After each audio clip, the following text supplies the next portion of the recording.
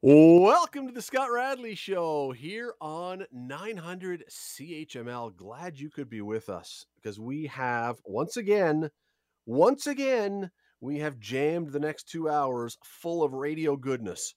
All kinds of stuff going on today. Captain Kirk going up to space and then coming back. I must say, I was kind of surprised how brief Captain Kirk's trip was. I mean, what was that old line in Star Trek? It was a 5-year mission. This was a 5-minute mission, but okay, you know what? It's still more minutes in space than I've had. So, and he's 90 years old. How long do we want him in space? Yeah. I don't know. Do we want a 90-year-old man floating around in space for too long? I'm not sure. However, good for him and good that they got him back safely and all the rest. And we'll be talking about that. We're going to be talking next hour, and you may want to have a stiff drink ready for next hour when we get talking about this. Story in the Toronto Star yesterday, the day before. We're talking about it today anyway. Your winter home heating prices.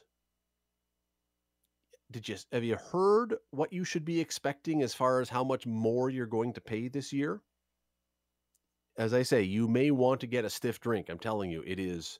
If the predictions are anywhere close to the reality, this may be the last stiff drink you can afford. Let's put it that way. It is. It is not good. It is not good. As always, the first segment of the Scott Radley Show is brought to you exclusively by fox40shop.com. For sport and for safety, it has to be fox40shop.com. Enter the promo code RADLEY at checkout, and you will get 25% off your order. All right, I want to jump into the other thing that I really want to get into today, and this was a shocker to me. It really was. I had no... Well, we know that, there are people who are not getting vaccinated. That's the reality. And people, just look, I want people to get vaccinated. I'm very uncomfortable with telling everybody that they must or they can't work or whatever else. We start to get into some territory that I'm a little uncomfortable with there. But nonetheless, that's where we are. We've heard that with the federal government. Well, the one place that I didn't, though, completely expect that we would have trouble getting people vaccinated was within the hospital system. However, the story at thespec.com today and in the paper, here's the headline. Nearly 1,500 Hamilton hospital staff risk losing their job over COVID shots. The reporter who put this piece together is Joanna Frketich, who joins us now. Joanna, how are you tonight? How are you? Excellent. Thanks for doing this. I appreciate your time. I must tell you, when I saw the headline, and then, by the way, for anyone who doesn't do this already, you can read a headline, but don't just judge the story on the headline. Dive in, read the stuff, because we get that all the time in the paper. Oh, the headline said that. No, it is 1,500. It's maybe more than 1,500. I was stunned. It seems like enormous numbers for people working in the hospital system of all places. It is rather large numbers, especially because these staff could face increasing discipline up to termination in November when the hospitals move to tougher vaccine policies. And the hospitals are already quite short-staffed, so that is a lot of staff. Now, it's hard to know how many of those would actually get to the point of termination or what type of discipline they'll be facing, but it is big numbers. Although I feel I should put in perspective that Hamilton Health Sciences does have more than 13,000 staff, and St. Joe's has more than 5,800. So there's tons of people. Yeah, there's tons of people. But as I say, I would think that the people working in the medical environment in the hospital system would be the first people lining up to get the shot. Well, and they have been eligible the longest, when it comes to people their age or in the general population. I mean, healthcare workers were among the first to get the shot in Hamilton, just behind long-term care homes and retirement homes. So, they have had ample time and, ample supply in order to get the vaccine. Some of the clinics were, within hospital properties themselves. Mm-hmm. And haven't we heard repeatedly the stories that say the people who are working in the hospitals are the ones who are exhausted by all the workload, and the people who they're seeing who are sick, and all the stuff. Now, I understand, and I want to clarify this. This doesn't necessarily mean doctors and nurses only. There could be some. This could be other people who work in the hospital system as well. Still, these are the people who are around it and presumably seeing firsthand what COVID could do. It just really surprises me. Well, absolutely. The interviews that I have been doing with ICU doctors, with emergency room doctors, they're utterly heart-wrenching. I talked to some doctors recently about the fourth wave of the pandemic, and their voice, the despair in their voices when they talk about how, the COVID patients they're seeing admitted and who are severely ill are unvaccinated, and how preventable they feel that is, and just the frustration they feel and the amount of tragedy that they've seen. I mean, tragedy is the word that they used, and it's just very difficult to equate that with people who work in the same environment choosing not to get vaccinated. Do we have any idea, or is there any way to know of those 1,500, give or take, how many are what we'll call medical professionals, doctors, nurses, those who are literally working in the medical side, and how many are staff who might be doing laundry or kitchen or whatever else? Unfortunately, we have no way of knowing that at this time. That would be very helpful, I think. And I know the city provided its stats by department. Unfortunately, these numbers themselves were very difficult to get out of the hospitals. I spent weeks trying to get these numbers because they first asked their staff to disclose in September, and it took us until middle of October to get this information out of them. So just getting this information was difficult. It does make me wonder what the message, though, is, because you hear hospital, you hear medical staff. I don't know that everybody separates the doctors and the people in the kitchens or whatever else. For those who are already skeptical and now they hear that 1,500 people in the Hamilton Hospital, Hamilton Health System haven't got it, you wonder, I mean, how is that going to convince anyone who's skeptical that they should get the shot? Well, I think what's really important to remember is that 1,500, is out of, more than 18,000, more than 19,000 staff, and hospitals actually have a much higher rate of vaccination than the population as a whole. In Hamilton, our rate for eligible residents to be fully vaccinated is 79%. In the hospitals, it's closer to 90%. So, by far, this group is a minority. It's also important to remember that some of the people within this group, so some within that number, have either not disclosed or have exemptions. So not everybody in that group has not received a shot. We have no idea of the ones who haven't disclosed. They could be vaccinated, they might not. We don't know why they're not disclosing. So, it could be a smaller number than what we know at the moment.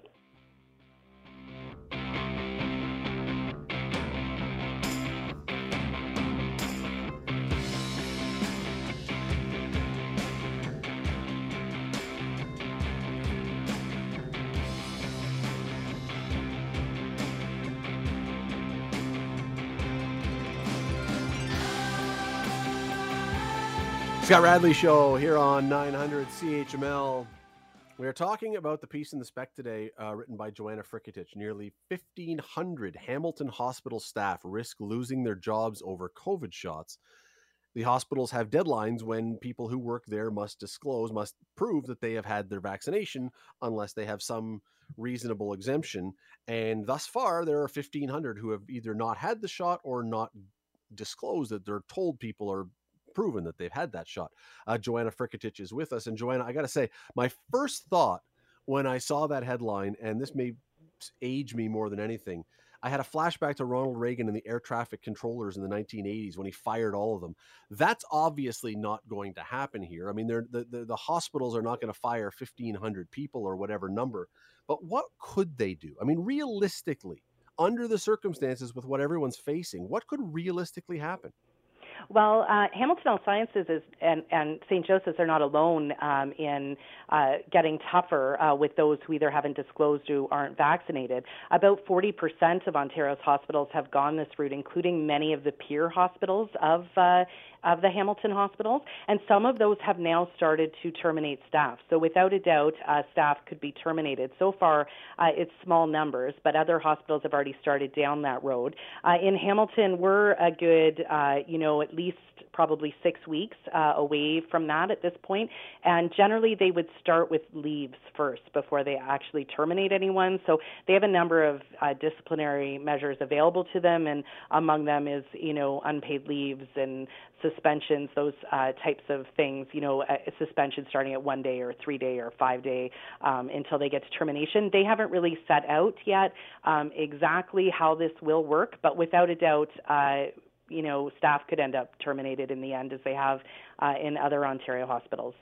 But we just had somebody the other day on from St. Joe's, and we were talking not about this. We were talking about the fact that, now that COVID seems to be dropping a little bit, they're trying to get back to doing all the surgeries that they had put off and try and catch up. And it's a massive job to try and catch up, let alone still dealing with COVID.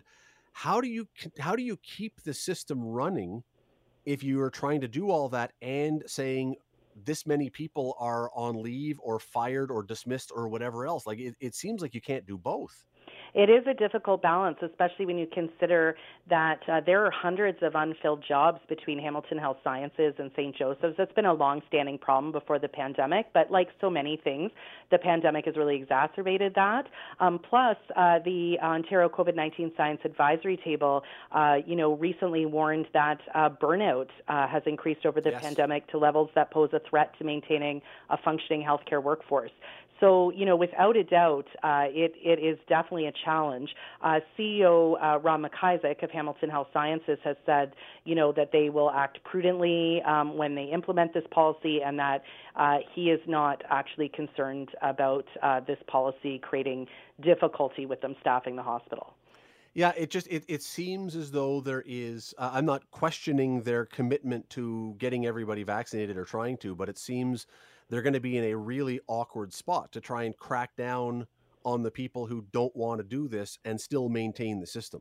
I mean, assuming that a fair number still insist on not getting vaccinated, that's going to be a really tough balancing act. It is a really tough balancing act, but I think on the other side, you have to remember that, hospitals have been very vulnerable to COVID. We just had a deadly outbreak in the burn trauma unit at Hamilton General. It's unknown whether the vaccination status of anyone involved in that, but it shows that the hospitals are even now still vulnerable to these types of outbreaks. A nephrology unit is closed at St. Joseph's right now for an outbreak, and Hamilton is one of only 4 public health units in the province with a vaccine rate below 80%.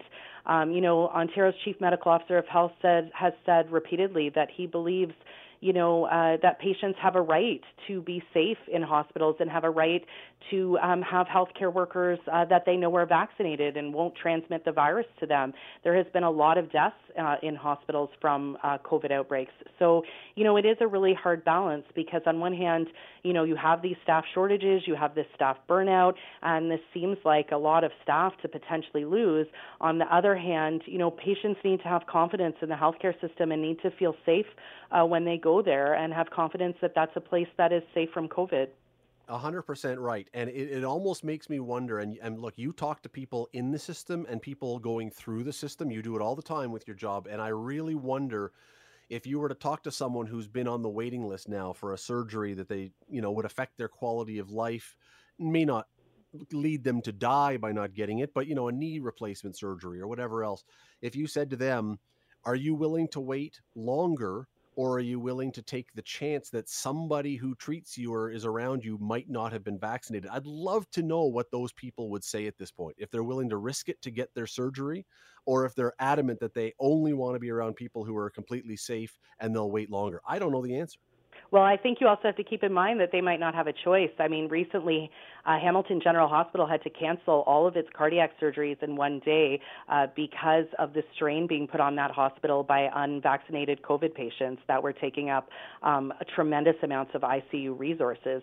So, unfortunately, the situation is that when you have pockets of unvaccinated people at a time when you have a highly transmissible variant like Delta, that can really actually cause spikes in cases, and those spikes in cases put strain on the hospital system. And it doesn't take nearly as much as it did at the beginning of the pandemic to strain the system, because the system is trying to catch up on those backlogs, and because it already has staff shortages. So unfortunately, like I said, it's a very difficult position it's a very difficult position either way, because, while you leave the hospital vulnerable to COVID and the community vulnerable to COVID, you can also end up with those surgeries being canceled because of unvaccinated COVID patients needing intensive care. It is absolutely one of the more difficult positions to be in. There's no question about that. It's a great piece. People can read it at thespec.com. They can find it in the paper. Once again, the headline: nearly 1,500 Hamilton hospital staff risk losing their jobs over COVID shots. People should definitely read it and think about that. If you were waiting for a surgery, or if you needed something at the hospital, are you willing to take the chance to get in there now? Or are you saying, I'll wait longer if this were to happen, because we have to lay people off or get rid of people? Oh, man, what a decision. Joanna Frketich, thanks for doing this today. Really appreciate it. Thanks so much for having me.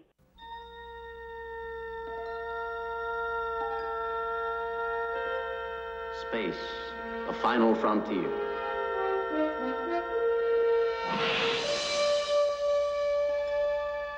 These are the voyages of the starship Enterprise.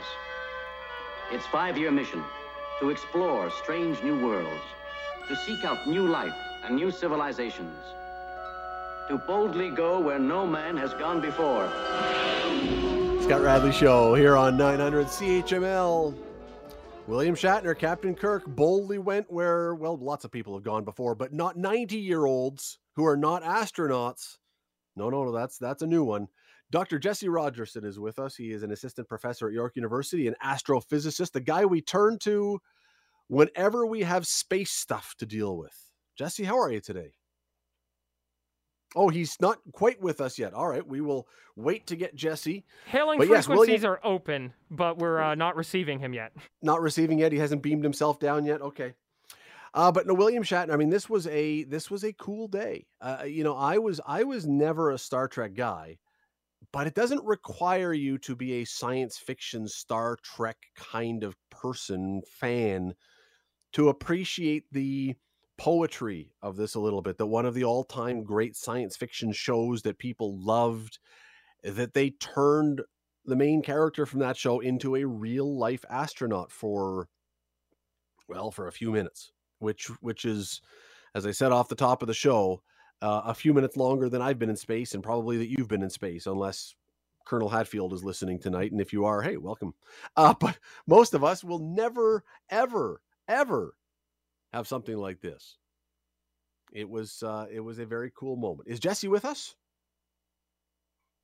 Still waiting. He still has not been beamed down. All right, we are having space problems today. Maybe he went up there too. But yeah, I'll say this. I was very surprised, of nothing else. I was very surprised, maybe you were too, by how quick the whole thing was. I kind of imagined when William Shatner and the rest of the crew went up there, they were going to blast off, and they were going to, I don't know, I guess I hadn't paid attention to the fine print. I thought they were going to hang around up there for a little while, but they went up and they came down. And it was, I was watching it on my computer this morning or this afternoon, whenever it was. And it was takeoff, and then it was, I sort of halfway, when they went up and sort of went out of view, I wasn't really paying that close attention. And then all of a sudden I hear them saying, and the booster rocket, or whatever you call it, is now landing. And it's very cool, if you've ever seen this, how the Jeff Bezos Amazon rocket lands. This is not like in the old days when the rocket booster parts just fall off and crash into the ocean and maybe get retrieved or maybe don't. This thing is its own rocket ship. It blasts off, and then the part that separates comes back down upside down, like the way it was going up. It comes down the same way and then lands on a point. It's like flipping. It's like when you see those kids on YouTube now flipping the bottle and it lands. That's what the rocket does. It's very cool that you can do this and that you could recycle this thing again and again and again, presumably. And by the looks of it, when it touches down, I mean, we're talking about something that is landing with like delicacy. It's just poop, perfect, right, and perfect. I mean, there's a target there and it hits it perfectly. It's amazing.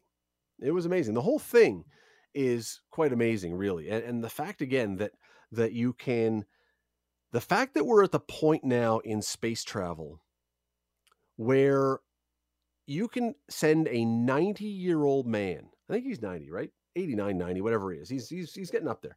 The fact that we can now send a 90-year-old man into space and he is healthy and he is fine when he returns, and like literally no worse for the wear. They talked to him afterwards, and honestly, it looked like he'd been in a cab ride through New York City. I mean, there was like no stress on him, no nothing. He was just talking away. Like it's amazing to think, because think back again when you watch, and you probably have, when you watch those old films or whatever of the Apollo missions, of the Mercury missions, and the training those astronauts did, and the strain that the training put on their bodies, and even the, you know what, now they were up obviously in space for days, slightly different, I understand, but what they did to prepare their bodies for the rigors that they were going to face when they were up in space was amazing.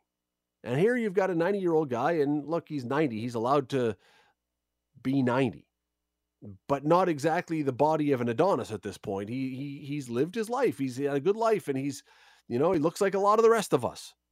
He's got a few little extra pounds around the middle. You don't have to now be the guy who is perfect, or the woman, quite frankly, who is perfect, but that's newer. You don't have to be that guy. Neil Armstrong, look at Neil Armstrong.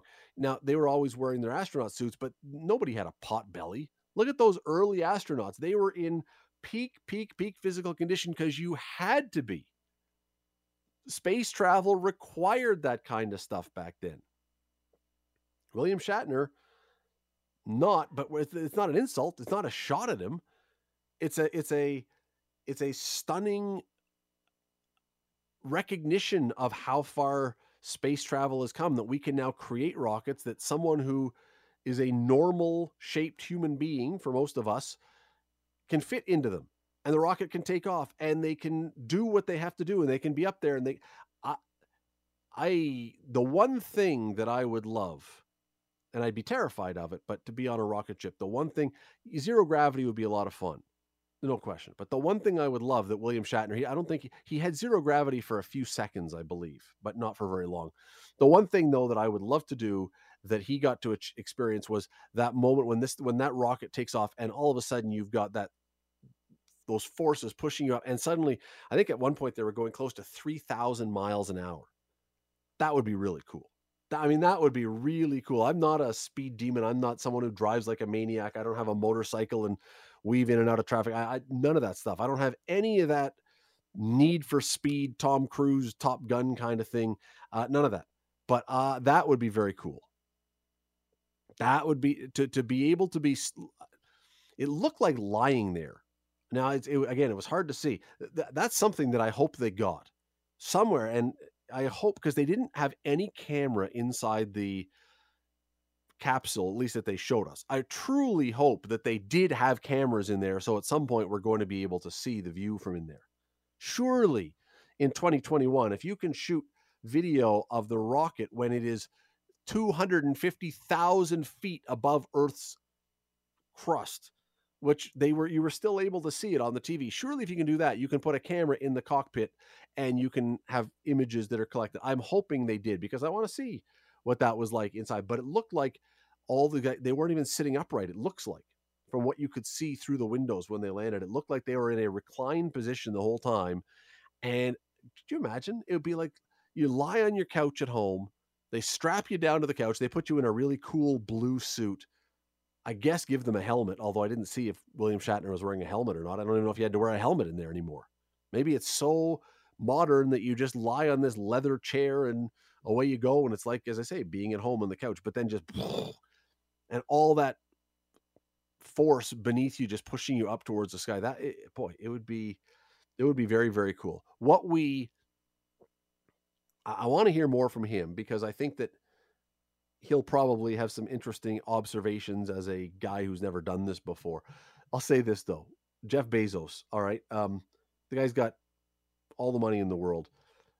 When they land and William Shatner is talking, I don't know if anyone was watching this today, and he comes out of the shuttle, or out of the cockpit, And William Shatner starts talking in this, pouring out his heart, giving this deep philosophical thought about what this just meant to him and what he saw and all the rest. If you're Jeff Bezos, maybe listen to William Shatner as opposed to go, hey, give me the champagne, and then just start spraying at everyone. And then all of a sudden, William Shatner stops talking and looks like, are you serious? We just paid like $1 billion to send me up into space, and now you want to spray champagne instead of listening to what I had to say about it? Really? I think when Jeff Bezos watches the video of that afterwards, he's going to go, okay, next time I think maybe a little more listening to the guy that we chose to go up there to hear what he had to say, and a little less of just being a frat boy spraying the champagne. We can spray the champagne later, or we can spray the champagne before. If you watch the video, you'll see exactly what I mean. Just seemed like it was, a little out of time under the circumstances, a little off time under the circumstances. Apparently, Jesse Rogerson has never been beamed down back to Earth yet, so we are going to have to talk to Jesse next time. Unfortunate. I would have loved to have heard what Jesse had to say about it, but we will definitely get him another time to talk about these things. History is made by stupid people. Clever people wouldn't even try. If you want a place in the history books, then do something dumb before you die.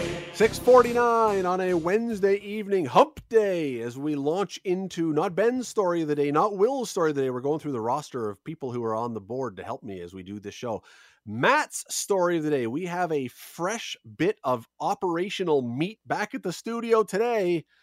That's probably not the nicest way. Yeah, so to speak. I am 33 years old, so...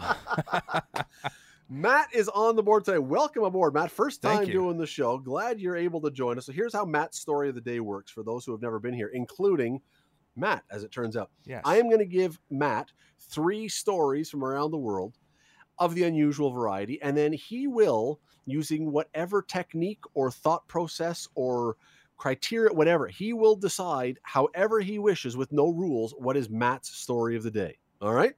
Yes. Very simple. Yes. Straightforward. All right, let's start with this one. We've just been talking about William Shatner in space and all kinds of space stuff. This story comes from BC. It was last week. There was a woman who was asleep in her bed, fast asleep, and all of a sudden she hears this enormous, gigantic crash and wakes up, and there's a hole in her roof above her bed. And when she looks at the pillow 6 inches from her head, there is a giant rock on the pillow, which of course she has no idea how it got there. She calls the police. The police start calling around saying there was I guess some construction or something, some blasting going on nearby. They asked if they were blasting in the middle of the night. Nope. Construction. Nope. Nobody vandalized the house. Turns out people in that area had spotted a streak of light across the sky and a sonic boom. She had a meteorite crash through her roof and miss her head by 6 inches onto her pillow. That's when you know it's not your time to die. I would suggest, Matt, I don't know if you've ever had a near-death experience. I have not. I have not, but I would think that if you awoke to find a meteorite, or whatever the proper term is for this, I'm calling it a meteorite. There are probably space people who will tell me I've got the wrong word for it here, but nonetheless, if you wake up and find a meteorite that has with a hole in your roof and it's 6 inches, that's the day you go buy a lottery ticket or something, because there is no way you're dying. Well, here's the thing: can you monetize this at all? Can you make money off of this? This is my 100%. Okay. Oh, yeah. Because you need 100%. to fix that roof first off. Well, she's got insurance. Okay. She's got insurance, but yeah, you could. There are got to be people who would want to buy a space rock, right? Or even a piece of it. Yeah. Like, did you say how big it was? Like big enough to get through the roof? I did not say how big it was, but let me tell you this: it would, for an adult man, this would be big enough that you would barely be able to grab it with your hand and throw it at someone. Like, it's a big chunk of rock. Okay, yeah. So that would potentially be a lot of pieces. Is what you're saying. A lot of pieces you could auction off. A lot of pieces. And as I look at this rock, her head could have been in a lot of pieces. 6 inches different. And frankly, she would not have had a head left. I mean, not to be too blunt, but this thing coming in at that speed, holy cow, it would not have been good. All right, story number 2. We're going down to Huntsville, Alabama. and I'm staring at a mugshot of a guy who ended up going to prison. Turns out he was a longtime Alabama sheriff who got busted for corruption, doing some things down there that he shouldn't have been doing. Anyway, as he got out, I guess he showed up in jail or something. He was in the holding cell and then got to court, whatever. All he wanted to talk about in court was the jail where he'd been. And the reason is because for 35 years, this had been the jail that he ran. And all he wanted to do was talk about how great the food was, how good the accommodations were, how well the staff treated him. This guy was taking his jail visit as an opportunity to go on. It's almost like he was doing an online poll, checklist thing of his jail because people might want to come and visit it. That if you can go to jail and come out with that attitude, it's probably not exactly what we want our prisoners to have, but can't be that bad. I don't think I'm qualified for this for this one to comment on this one. I'm not a big prison expert. No, nor am I. Never been in prison, but he's raving about the food. The food was fantastic, he says, but then he says, I've been eating it for 38 years. So, he's kind of used to this one, but I don't know, Matt, if I go to jail, I'm not sure the first thing I do when I come out is rave about the accommodations. Probably not. I mean, he could have been raving about his workout routine. I know that's a big thing. Yeah, well, how bad is the rest of your life's accommodations? If being stuck in jail is a great time. What's your house look like if maybe he was on the other side of the bed with that moon rock that came through the ceiling? I don't know. Oh, to be honest, he probably lived in the jail as it was, maybe. Maybe. Probably had a bed there, an office there, and maybe. I could see that. Story number 3, and this one, this one, there's an angry husband involved in this story. There's an angry wife involved in this story too. It's from TikTok. It's from Indonesia. There is a woman in Indonesia who she posted this on TikTok. So, unless it's completely falsified, but it sounds like it's not. It sounds like someone has confirmed this. She was really upset because her husband kept saying that he would clean the aquarium that they have in the house, and he never got around to cleaning the aquarium. So I guess she was on the hook and, thinking he was really lazy and didn't want to have to do her husband's job for him, do his work for him. Well, before I say what she did, in the aquarium, he had what is the fish called here? He had I can't find the name now. An arowana fish, an Arowana, an arowana fish. And if you see the picture, it kind of looks like a carp, only it's way more colorful and it's much more pleasant to look at than a carp. And it's not a carp. Anyway, these fish over there cost as much as $300,000. $300,000 for a pet fish. And he was not taking care of the tank. So what did she do? She posted on TikTok the video of her taking out the fish and frying it up for dinner. But it was still good before that, though. Is that what you're saying? Like, it was still good? Oh, it was fine. In those conditions? No, it was the aquarium needed some cleaning, but the fish was totally healthy and totally fine until she threw it in some melted butter and fried it up. See, that has to be why it's so much, because every fish I've ever had is either jumped out or just passed on.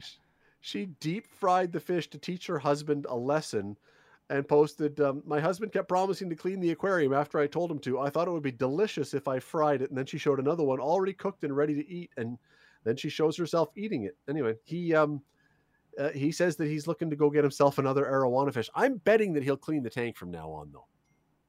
I'm betting that he will get around to do it this time. You just can't afford two $300,000 dinners. I think that would be enough for me. Although, to be honest, I would not be in that situation in the first place, so that's a big reach for me. But that's a few steps more than I would go. Well, think of it if it's not a fish. Think of it if somehow you won the lottery and you bought yourself a Lamborghini, right? And you said, "I'm going to go clean the garage," and you didn't, and so your partner said, "You know what? I'm going to take a tire iron to this thing because you didn't clean the garage." You might be little miffed. That's a little bit more realistic of a thing. Not to say that I would have that kind of car, but that's good. That is more realistic for me. Thanks. So would you say your story of the day today, Matt, is the woman in British Columbia who had a space rock crash through her ceiling and land 6 inches from her head? Would it be the sheriff who spent a couple weeks in his own prison and came out raving about how well the facilities were? Or will it be the wife who cooked up the $300,000 pet fish of her husband because she was mad at him? I'm going to have to say story one. I don't know if it's the bias of it being the first one and it's my first show, but I think I got to go with Space Rock on this one. This woman, as I say, if I'm her and I've just had this happen, I am buying lottery tickets. I am crossing the highway with my eyes closed. I mean, you're impenetrable at this point. Nothing can happen to you if a space rock meteor has missed your head by 6 inches. You're nothing can happen to you. Anyway, there you go. Matt's first one. Matt's story of the day. Make a little note of that one and keep it for history. Hour number 2 of the Scott Radley Show here on 900 CHML. Thanks for joining us this hour. We are glad you are here. Lots to get to, including at the bottom of this hour, we are going to be talking about some famous movies that are based on books, where the end of the movie, the ending and the way they kind of made it a happy ending, nothing like the way the book was written. Most of these books, very dark. The movie people decided to try and make it a little nicer, but you may be shocked by what the real originally conceived endings were to some of the favorite movies of yours, where it started. We'll talk about that. And we're going to talk about gas prices in a moment. Not just gas prices, not the gas at the pumps. That's part of it.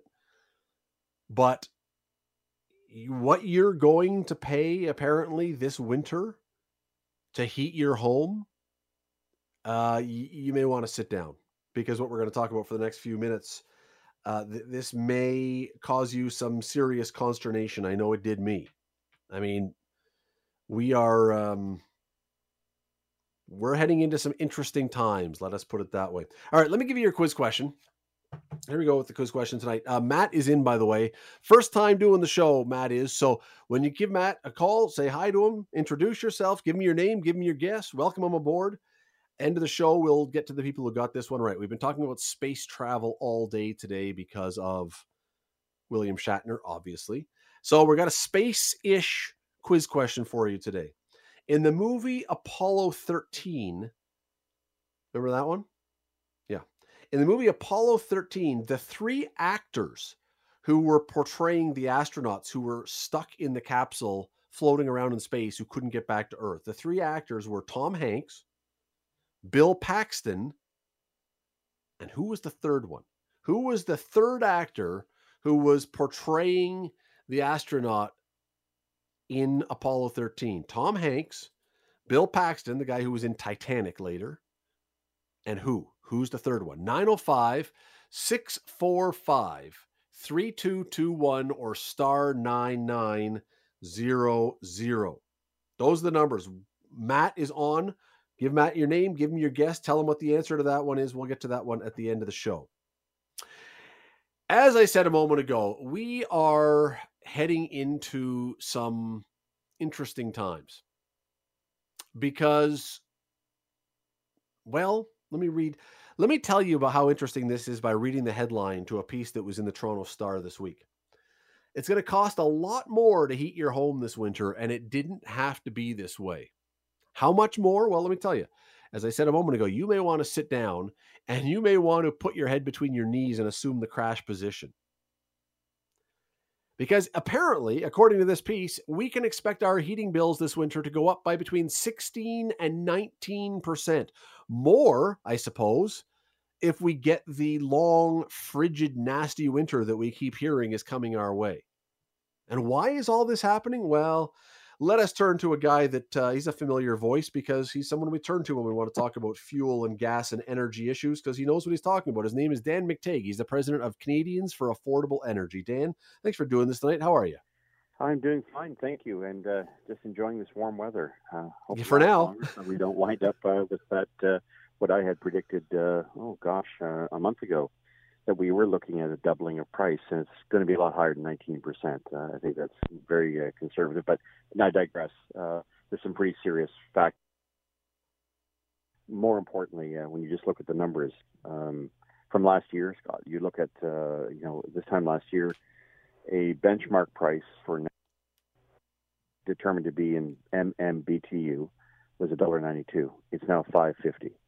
So it doesn't really take a lot to know that even though distribution costs and storage costs and taxes may make up half the price, a doubling of the other price means you're looking at a 30-40% increase, which means if you paid $1,000 last winter for your natural gas, look at $1,500 this year. So an additional $500, and it's probably a conservative estimate. Yeah, and Dan, I thank you, because there are now living rooms around the greater Hamilton area with coffee stains on the carpet from people spitting out their post-dinner coffee going, what did you just say? Okay, why is this happening then? What has all of a sudden gone on that we are now staring down the barrel of this kind of increase? No production. They haven't put a lot in storage. We have a couple of places here in Canada, Alberta, AECO, and Dawn, Ontario, which is near Sarnia, where we actually inject in the ground the supply that we're going to need for the following year.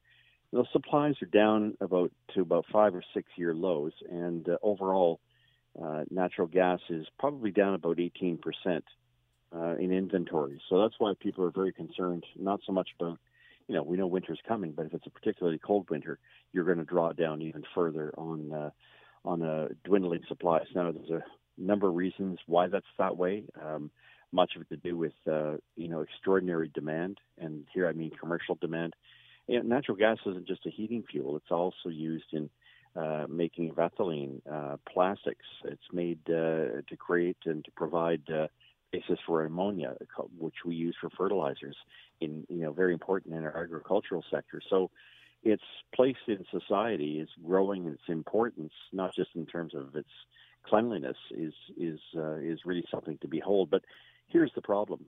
Over the past, I'd say 5 or 7 years, there's been a concerted effort, not just to block pipelines in Canada, but to actually discourage investors.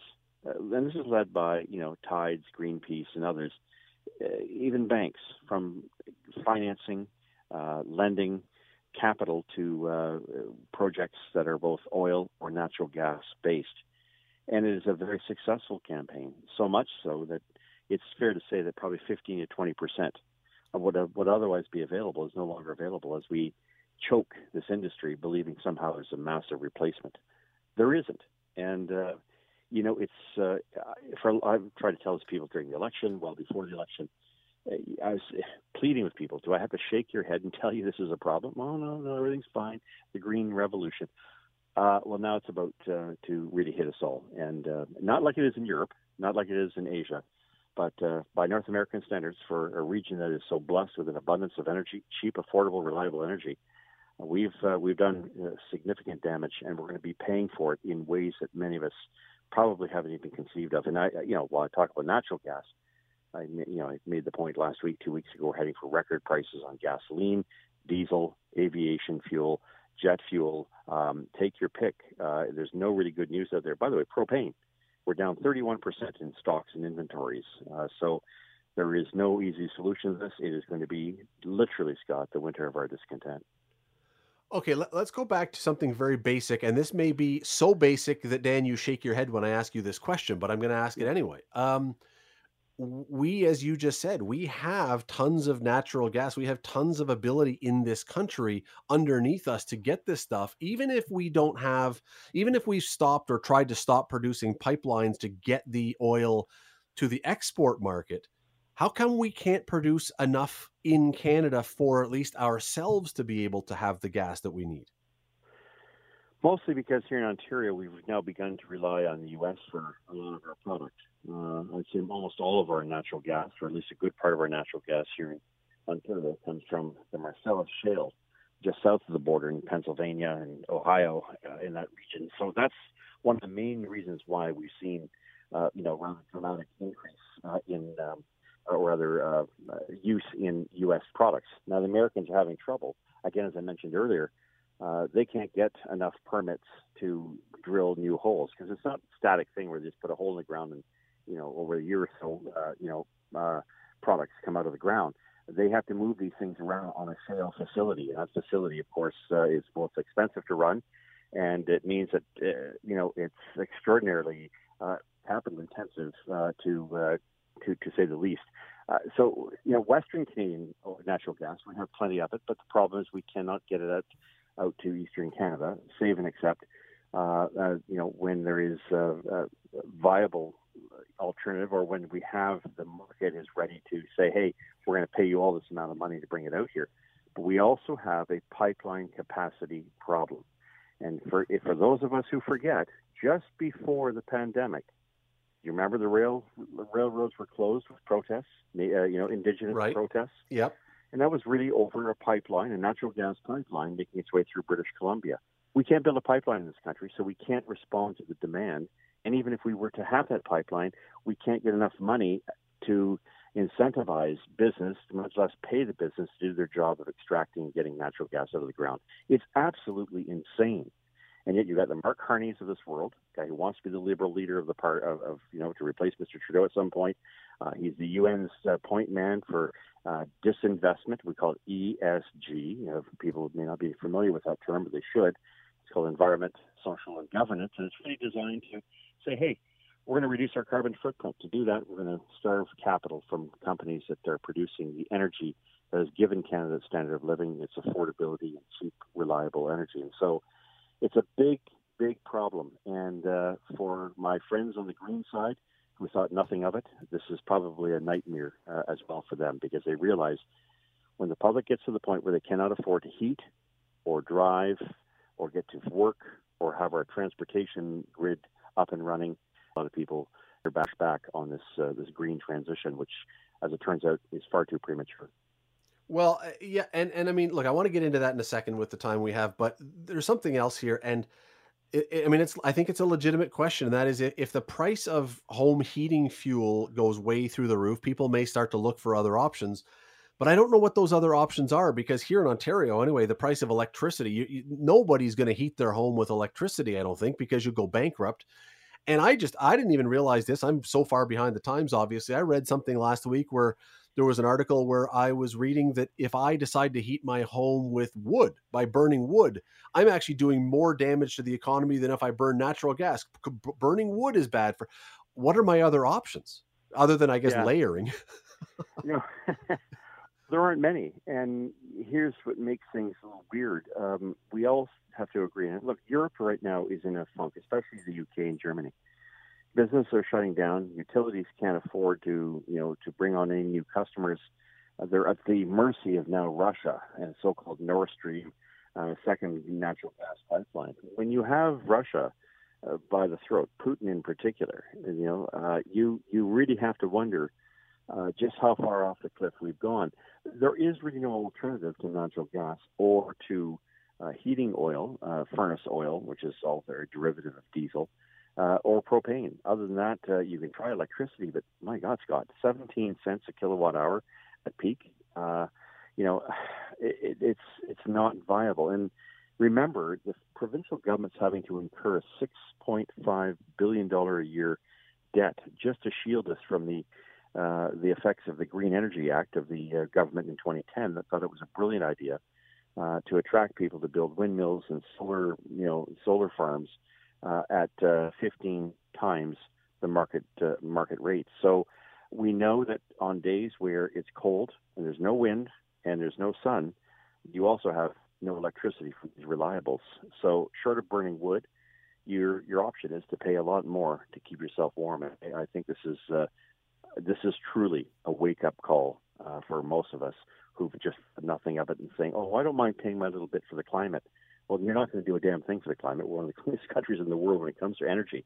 But beyond that, I think something far more serious is taking place, and that's you have municipal politicians, your councillors here in Hamilton, cheerfully voted to reduce and to get rid of and urge the provincial government to shut down natural gas plants, which are desperately needed when we don't have enough electricity driven by either hydro or nuclear. We are shutting down nuclear plants. My old riding of Pickering, the nuclear plants there will be shutting down. You desperately need these natural gas plants, and you've got councillors walk around saying, oh, we can get the electricity from Quebec. Baloney. Quebec doesn't have spare capacity. In fact, on a net basis, we ship more electricity to Quebec than electricity comes from Quebec into Ontario. Worse, we're giving it away at substantially discounted rates. So we're selling our excess that we don't need to Michigan and to other states at a fraction of the cost, which is hurting and burdening consumers in ways that we can't possibly imagine. You've asked a good question. I can't give a short answer to it simply because I think there is so much to unpack, and it's a very dangerous position that we found ourselves in, and it's been widely exposed by what's going on around the world. We've gone too fast on this climate nonsense. Well, and to that point, there's a line here I want to read from, it's by David Olive in The Star, this piece that led to this discussion. Here's what he writes. With only a touch of alarmism, some experts in global energy trends are warning that today's sharply rising energy prices worldwide are a taste of similar or worse energy crises we will endure over the next 2 decades as we transition to clean energy. And to your point, I think that there are an awful lot of people listening right now who say, yes, I believe in clean energy. I support the idea of clean energy and of clean green plans and everything else. I'm not sure that they all support the idea to the point that it's going to cost them hundreds and hundreds and hundreds and hundreds of dollars because we're doing this before the option is available. I mean, if there was a switch that you could flick, I think a lot of people would say, I'll do that in a second. But listening to you, I don't think there is that switch you can flick. We are years from being able to do something like that. Well, look, here's the deal. We are a province that is the cleanest when it comes to generation of electricity. We've had hydro in the Tesla facilities working down at the Adam Beck for over a century. We've had nuclear reactors, the first commercial fleet of nuclear reactors, starting in my old riding in Pickering, as I mentioned earlier, Darlington, and of course the Bruce. We have been 82% of the electricity that we generate is clean.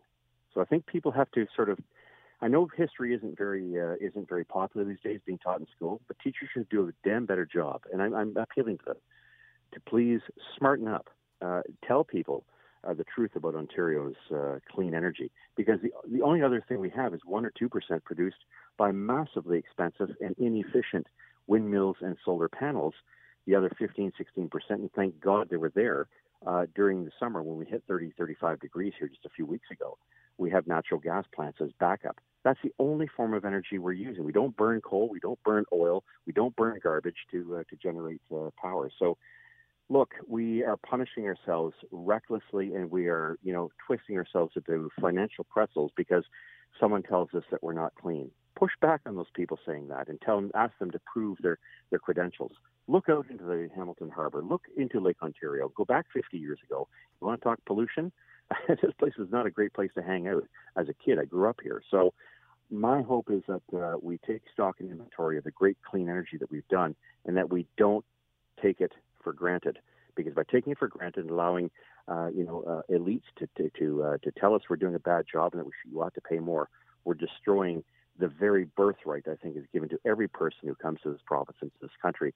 Clean energy is affordable energy. It's the way in which we maintain our enviable standard of living. We like it or not. Yeah, and we only have a couple of minutes, but I mean, and we're not even talking about all the other things because, if gas prices start to skyrocket, it's not just heating your home, it's driving trucks that bring goods to Canada and food to Canada. And like everything is suddenly going to continue to go up and up and up in price. And I know that in the last election that we just had, the federal election, either number 1 or number 2 on almost every poll of what is the most important issue, affordability, was right at the top. And I'm struggling to understand how we can be arguing for affordability and then be saying, but we're okay with everything going up in price, because that to me is a conflict. It just doesn't make a lot of sense. I think affordability was only about housing affordability. Very few people took into consideration what was coming. I think the Prime Minister was bright in calling an election early before this stuff started to hit the fan. And now we're here, and real affordability is forcing. I mean, Scott, I got to tell you, I'm doing in the past week 170 interviews. I would say 3/4 of those interviews are interviews I haven't done in 5 or 6 years. It's almost as if many of my old friends in the mainstream media, present company accepted, just didn't give a damn. Didn't think it was a big issue. More important to talk about climate catastrophe and climate alarmism, rather than dealing with some fundamentals about the realities. It's not going to get bad in 20 or 30 years from now. More importantly, you can't destroy a good economy and destroy people's abilities to make ends meet, and force people to flee to other jurisdictions where they can get a job, Well, countries like China are saying, hey, we're building another 600 coal plants. When you have other nations that have demonstrated that they're on their knees because they've put far too much emphasis in these unreliable forms of energy, which are decades away from being proven as powerful to displace nuclear, to displace the effect of the important benefits of natural gas and oil. And so, look, there's fantasy and then there's reality. And I think we've got to start to switch back as Canadians to reality. If not, then watch your pocketbook, because you're about to be swindled and conned by climate activists who've got control of our economy and what's in our best interest. And we didn't even talk about the added taxes that are coming as well on all this stuff. So that will join in as well.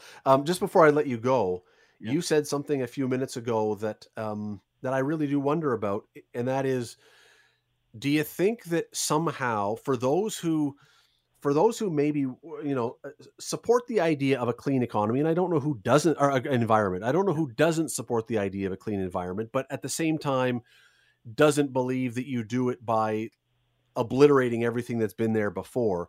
Do you think that this winter could somehow be a good thing? Because even though it may be very painful for a lot of people, that will make people's eyes open up and go, wait a second, we got to rethink this whole thing. Could this be a blessing in disguise, what might happen? Maybe, and it might get and prompt people to do what they did 20 years ago when things got really tough and energy prices went up. I was responsible for not one, but 2 energy home heating rebates for Canadians. So I'm not talking through my hat here about how important I think this is. This isn't about making consumers richer. This is really about ensuring that we have that fine balance between our responsibilities to our future, to our soil, to our air, to our posterity, to our next generation, while at the same time not denying the needs we must accept in order to make a living, to continue to thrive and survive. And so I think that it may very well be a turning point. But my God, I got to tell you, when the main parties in the House of Commons, all represented there, continue to double down on trendy ways to find cute ways to come up with not just 1, but 2 carbon taxes. And here, the second one we didn't talk about, the Clean Fuel Standard, which on December the 1st, 2022, will raise the price of gasoline by 16 cents a liter or more with HST. Hopefully we will get some politicians finally recognizing that, maybe it's time to spend a bit more time with issues that are bread and butter as opposed to trying to find cute ways to get extra brownie points when they hit international, meetings every year or two that are really designed to get the economies of the world to do things they ought not to be doing at a time in which, you're asking the world to make transitions to things that simply do not exist, not without reducing and harming the population. Dan McTeague, President of Canadians for Affordable Energy. We always appreciate you including us in your 175 interviews this week. Thank you for doing this. Always good to be here, Scott. Thanks for having me again. Have a great evening.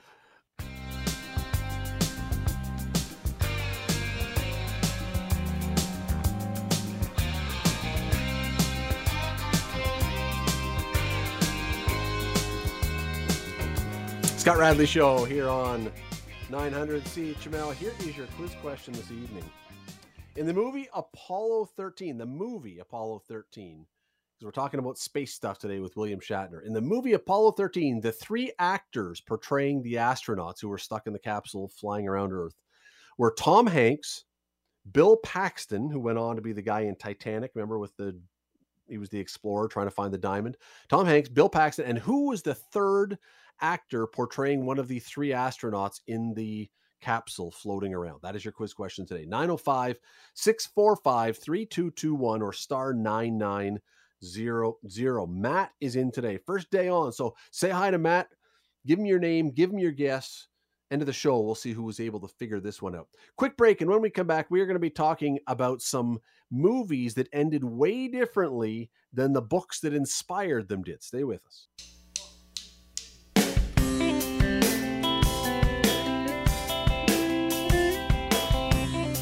Scott Radley Show here on 900 CHML. Came across this list today, late last night, it may have been into today, doing some work and found this, and I was blown away going over this because I've read a lot You've probably read a lot. You've probably also watched a lot of movies. But I didn't realize how many big time famous movies that you've seen that were based on books took the ending of the book that I guess in most cases was not really palatable or didn't leave people walking out of the theaters with a perky, upbeat, happy feeling. And so decided we got to change the ending of this movie to make it more acceptable, or at least happier, or less bleak. I will explain some of them. We're going to bring Matt in. Matt's on the desk today. Matt is going to come in here. So, Matt, you've seen Forrest Gump, I assume. You ever seen the movie Forrest Gump? I have. I actually was going to mention this, but I'll let you do it. Well, no. So Forrest Gump. So do you know how the book ends in Forrest Gump? I do, and I know that there's a sequel as well. So okay. So if you know it, tell me what happens in the end of Forrest Gump, and we'll see if we match up here with the story we've got. Okay, I forgot, but I knew more about the sequel because the sequel to me was a little bit more interesting. The sequel book, I mean. I didn't even know. I got to go find the book now. But so apparently in the book, and I had not read the Forrest Gump book, the original one, but so you know what happens in the movie? He meets up with Jenny again, discovers that they had a child together. Now it's sad because Jenny dies, but Forrest goes on to have a nice life raising his young son. That's how Forrest Gump ends. It's very heartwarming, and then the feather falls from the sky and the music starts and everyone's happy. In the book, it kind of ends when he's still working for the Bubba Gump Shrimp Company, and he becomes very despondent about the job because it's too much and it's ruining his life. And so he gives it up and ends up living on the street with a legless Vietnam vet. I assume that's Major Dan, and an orangutan, believe it or not. And Forrest Gump is not like a friendly night. He's friendly and stuff, but he's more unusual even than we get in the movie with Tom Hanks. And of course, Jenny and Forrest don't have a child together, that part of the story. So much happier kind of ending in the movie than in the book. Not to derail things, but I will tell you the sequel to the book is basically dumping on the movie. Oh, that's what the whole, from what I understand, that's what the book sequel is about. Just dumping on the movie and how stupid it was. So the book was written after the movie. Yes, wasn't it actually was. Oh, yes. Okay. I'm guessing in response to it. Well, now I've got to go find that book. It's definitely a rabbit hole worth going down. I will definitely do that. Okay, The Hunchback of Notre Dame, a Disney movie. I mean, how bad could the subject of a Disney movie be? Well, if you stick around for a few minutes, you'll understand bad. And this is not the only one. But here, so in the movie, there's all kinds of things that happen, and the Hunchback is kind of a creepy, dark character, but ultimately he ends up being the hero and accepted into society. Esmeralda, who she goes off and marries someone else, but nonetheless, he is the Hunchback is seen as I say, the hero of the thing and comes out as the good guy. He's sort of the Boo Radley of To Kill a Mockingbird, if you will. Everything turns out in the end, and he's the good guy. The book from Victor Hugo. So Esmeralda is charged with attempted murder and sentenced to hang. Quasimodo tries to save her by giving her sanctuary in the cathedral, but she gets turned over to the guards. She ends up in the gallows. Quasimodo pushes Frollo off the top of the cathedral and murders him. And then Quasimodo disappears, only to be found later on. His decayed body is in a mass grave locked in an embrace with Esmeralda's corpse. Well, that's lovely. That's not too absolutely disturbing, but I guess Disney can't go with that ending, thankfully. And yet even that is not quite as bleak as, believe it or not, The Little Mermaid. The Little Mermaid there are a few movies that Disney took the source material from that you shake your head and you go, how did Disney decide this was something they were going to turn into a Disney movie? Now, they did it because they made the ending happy and took out some of the really bad stuff. But you know how The Princess Bride ends. I'm sure. I had a daughter who was, when she was very young, I've seen The Princess Bride probably 74,000 times. I can sing the songs backwards. I'm not going to. but Ariel and Prince Eric, she becomes a person. She becomes a human when she leaves the sea. They get married. They take out the evil sea witch once and for all. King Triton gives his blessing, and they live happily ever after. Not so much in the book.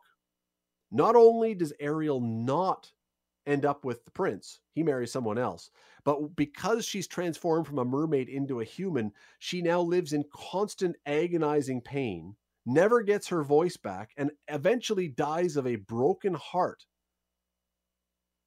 Now, she gets to be an airborne spirit with the chance after 300 years of doing good works to become a mermaid again. But nonetheless, Matt, that slightly different ending than in the Disney movie. Geez, 300 years, that's a little tedious. A little tedious. Let me skip through some of these ones here. Did you ever see the movie? Let's see, which one should we go to? Oh, The Natural. Have you ever seen The Natural? Gee, it's been a while, and it was on TV, so it might not have been the whole thing. One of the great baseball movies. Robert Redford as Roy Hobbs. Phenomenal movie. If you've never seen The Natural, and one of the all-time great endings, which is what we're talking about. One of the great movie endings with just a stirring score that comes up at the moment of his greatest triumph. I can't go through what the whole movie is about. You have to watch The Natural, and you really should. Nonetheless, in the movie, Roy Hobbs, and if you've never seen it, plug your ears for a second so we don't give away the ending here. But he has been shot. His career has been cut short, but he comes back. His Wonder Boy bat has broken. He has to use another bat now. If you don't know what I'm talking about, it doesn't make any sense, but believe me, it does if you watch the movie. He staggers up to home plate with his side still bleeding through the Band-Aid. And in the ninth inning, he hits a home run that goes right into the lights and bursts the lights, and they win and blah, blah, blah. In the book, not so much. In the book, not only is he shot, we had that part already, but he accepts $35,000 to throw the final game of the season, like the Black Sox scandal. Then he changes his mind when he realizes that he's going to be a father, but he strikes out in his final at bat. The team doesn't win the pennant. And now that he strikes out, he goes through the rest of his life with the fear of being banned from baseball because he realizes that at any moment somebody could find out that he took that money, even though he gave it back, and believes that he threw that last game. That's dark. That's not nearly as exciting. I don't know who wrote that one. Well, I do know who wrote it, but Bernard Malamud. He had some darkness going on there. Let us see here. Don't know. You wouldn't have seen that. Oh, all right. Here's one. Have you ever seen First Blood? Have you ever seen the first Rambo movie? See, again, it would have been the same thing. I don't know. Although, would that be on TV? I don't know. It's been a long time. It would have though. been. This is a long time ago. Okay. This is like 1982, 83, 82. Sylvester Stallone, Brian Dennehy, David Caruso, who went on to be in NYPD Blue and then in CSI Miami. He was in that one.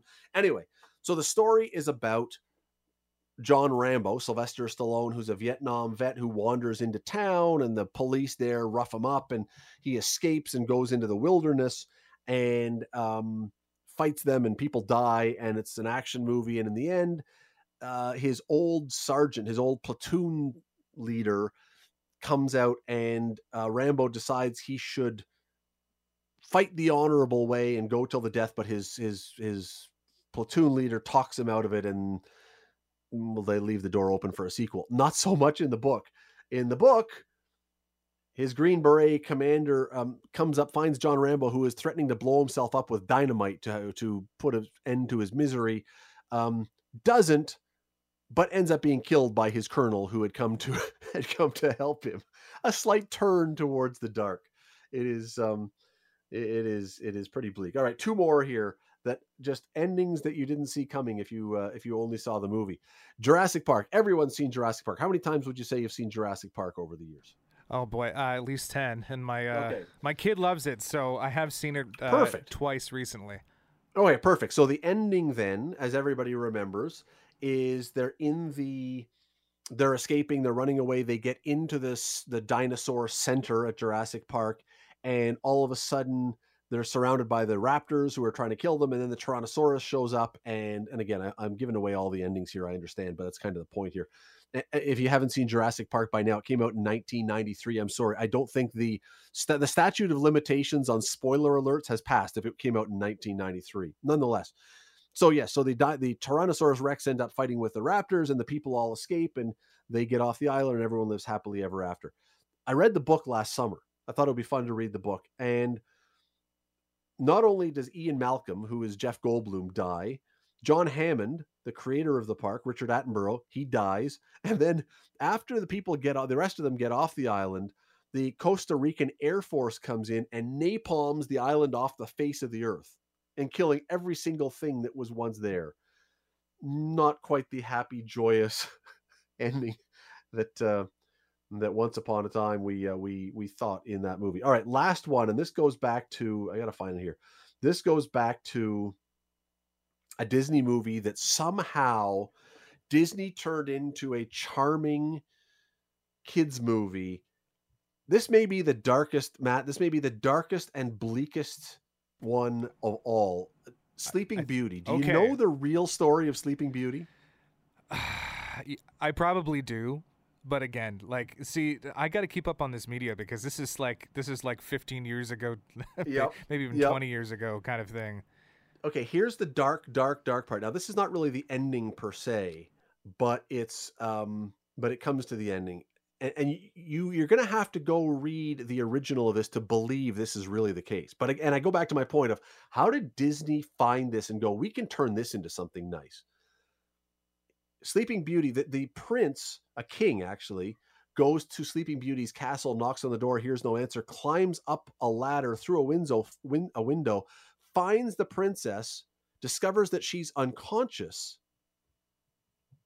Then, this is where it gets like, it's so offensive in modern terms, has his way with her to the point where when she comes out of her consciousness, she's pregnant and gives birth. But the king, of course, is married to someone else. I mean, if you wrote that today, there would be not a publishing house in the world probably that would print that. That is so far beyond what would be acceptable by any stretch anywhere, and yet that was what they turned into Sleeping Beauty. Yeah. Who knew? Who knew? All of them though. Snow White, dark. Lion King, dark. Tangled, dark. Pinocchio, dark. Beauty and the Beast, pretty dark.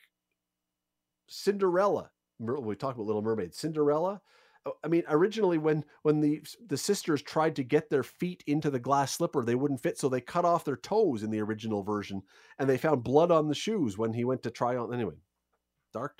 Who knew? Who knew all these happy ending movies all came from such a dark place? I did not. Anyway, there you go. That's been an uplifting end to your Wednesday, I'm sure. Yeah. Just go watch the movies. You'll feel happier. Just watch the end of The Natural. Don't worry about all the other stuff. Watch the ending of the movies, not the books, and you'll be just fine. All right, your quiz question. Last chance today. Speaking of movies and happy endings, because this one has a happy ending, and the book and the real life situation all had a happy ending. They didn't fiddle with this one too much.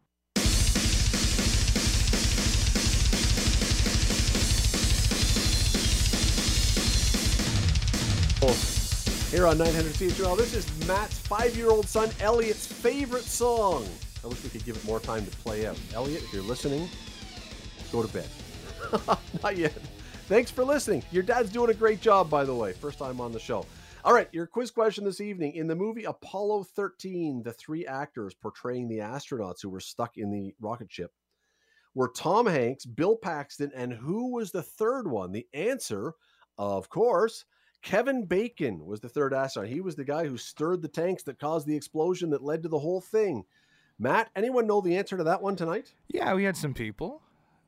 I guess I could read them off. That would be a good idea. That would be good. Okay, so we've got. I'll do it a little bit slow, not too slow. Okay, so we got Hugh, Zan, Walter, Angelo, Mary, Joe and Patricia, Paul, and Donna Lynn. If I missed anybody, I apologize. Way to go, all of you. Knew your Kevin Bacon. Wouldn't it have been awesome if he did like a Footloose scene in the ship? That wouldn't have been good, but something for a future crossover.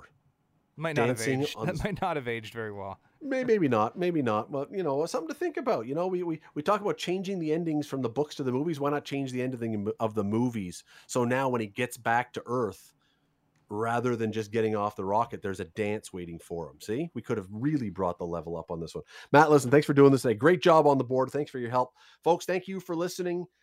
We'll be back tomorrow at 6. I would love it if you would join us then. We enjoy talking to you. We'll do it again. See you then.